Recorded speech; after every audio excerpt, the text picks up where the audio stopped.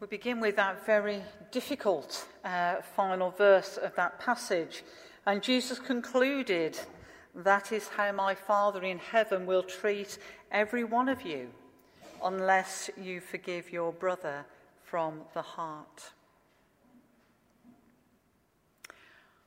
"I'll never forgive that woman," said an angry Christian lady to John Wesley.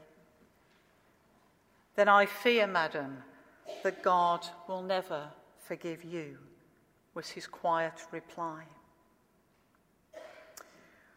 This parable teaches us about the seriousness of responsible forgiving and demonstrates how our unforgiveness affects our relationship with God.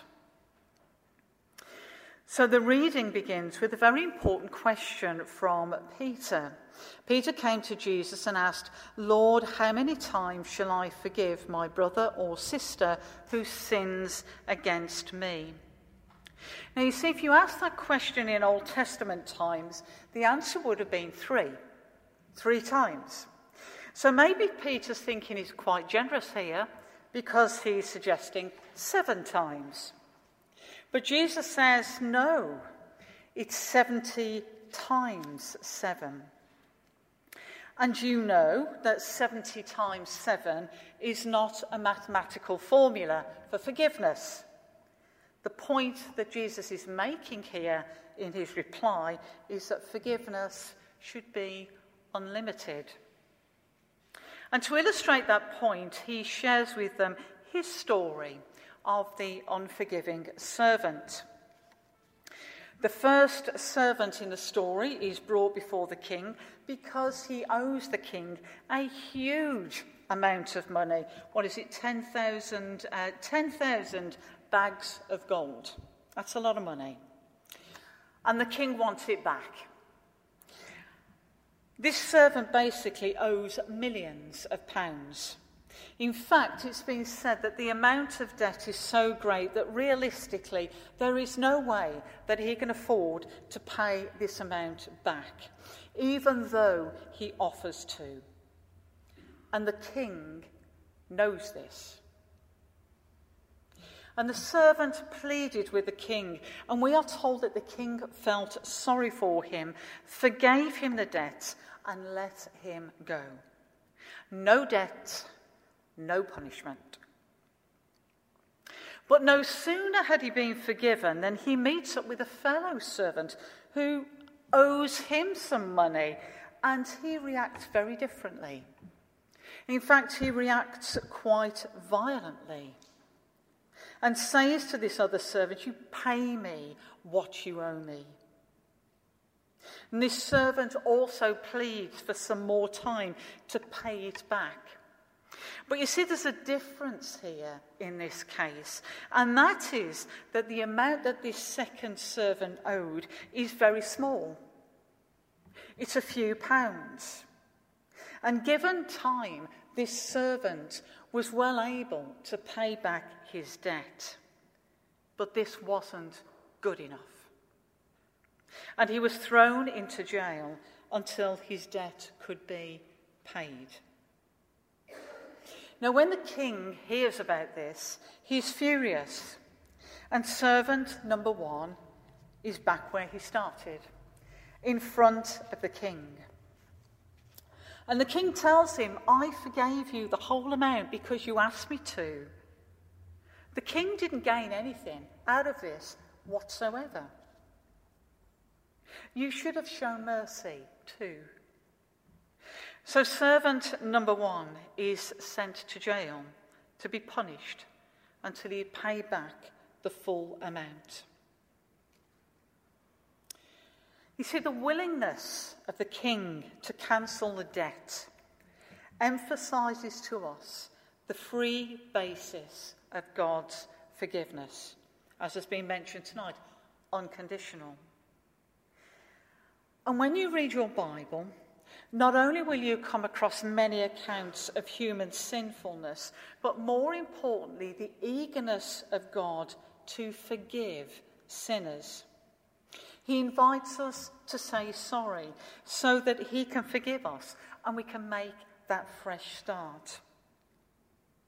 And according to that parable that was read to us, that parable of Jesus's explains to us that every one of us is so overwhelmingly in debt, there is no way that we could ever pay back to God what we owe.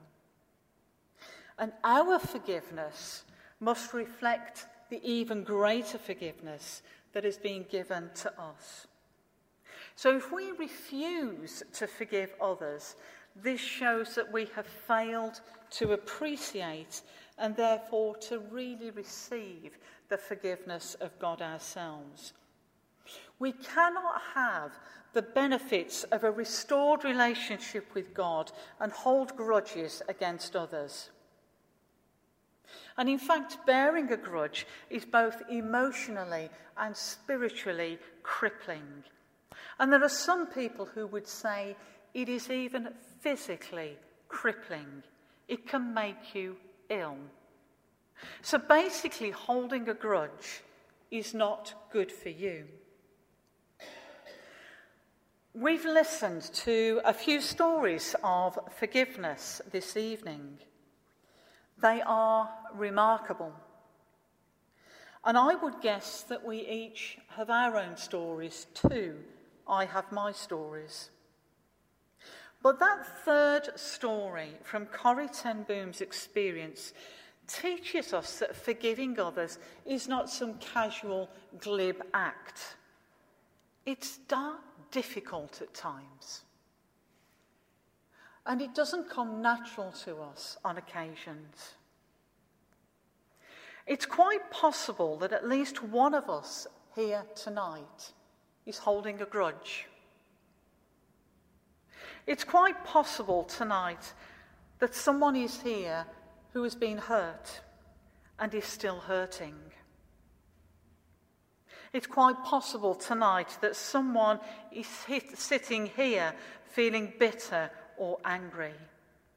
And it's been going on for years, and forgiveness seems impossible. And it isn't doing you any good. The one who's really suffering in all of this is you.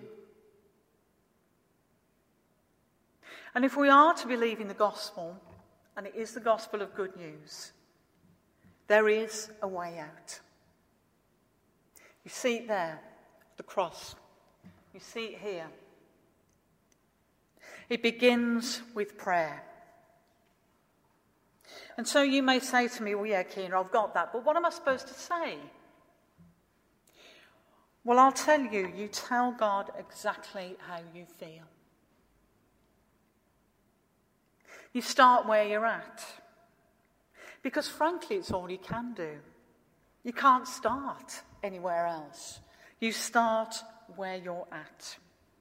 And so, yes, that means if you're angry, you tell him. You tell him how you feel.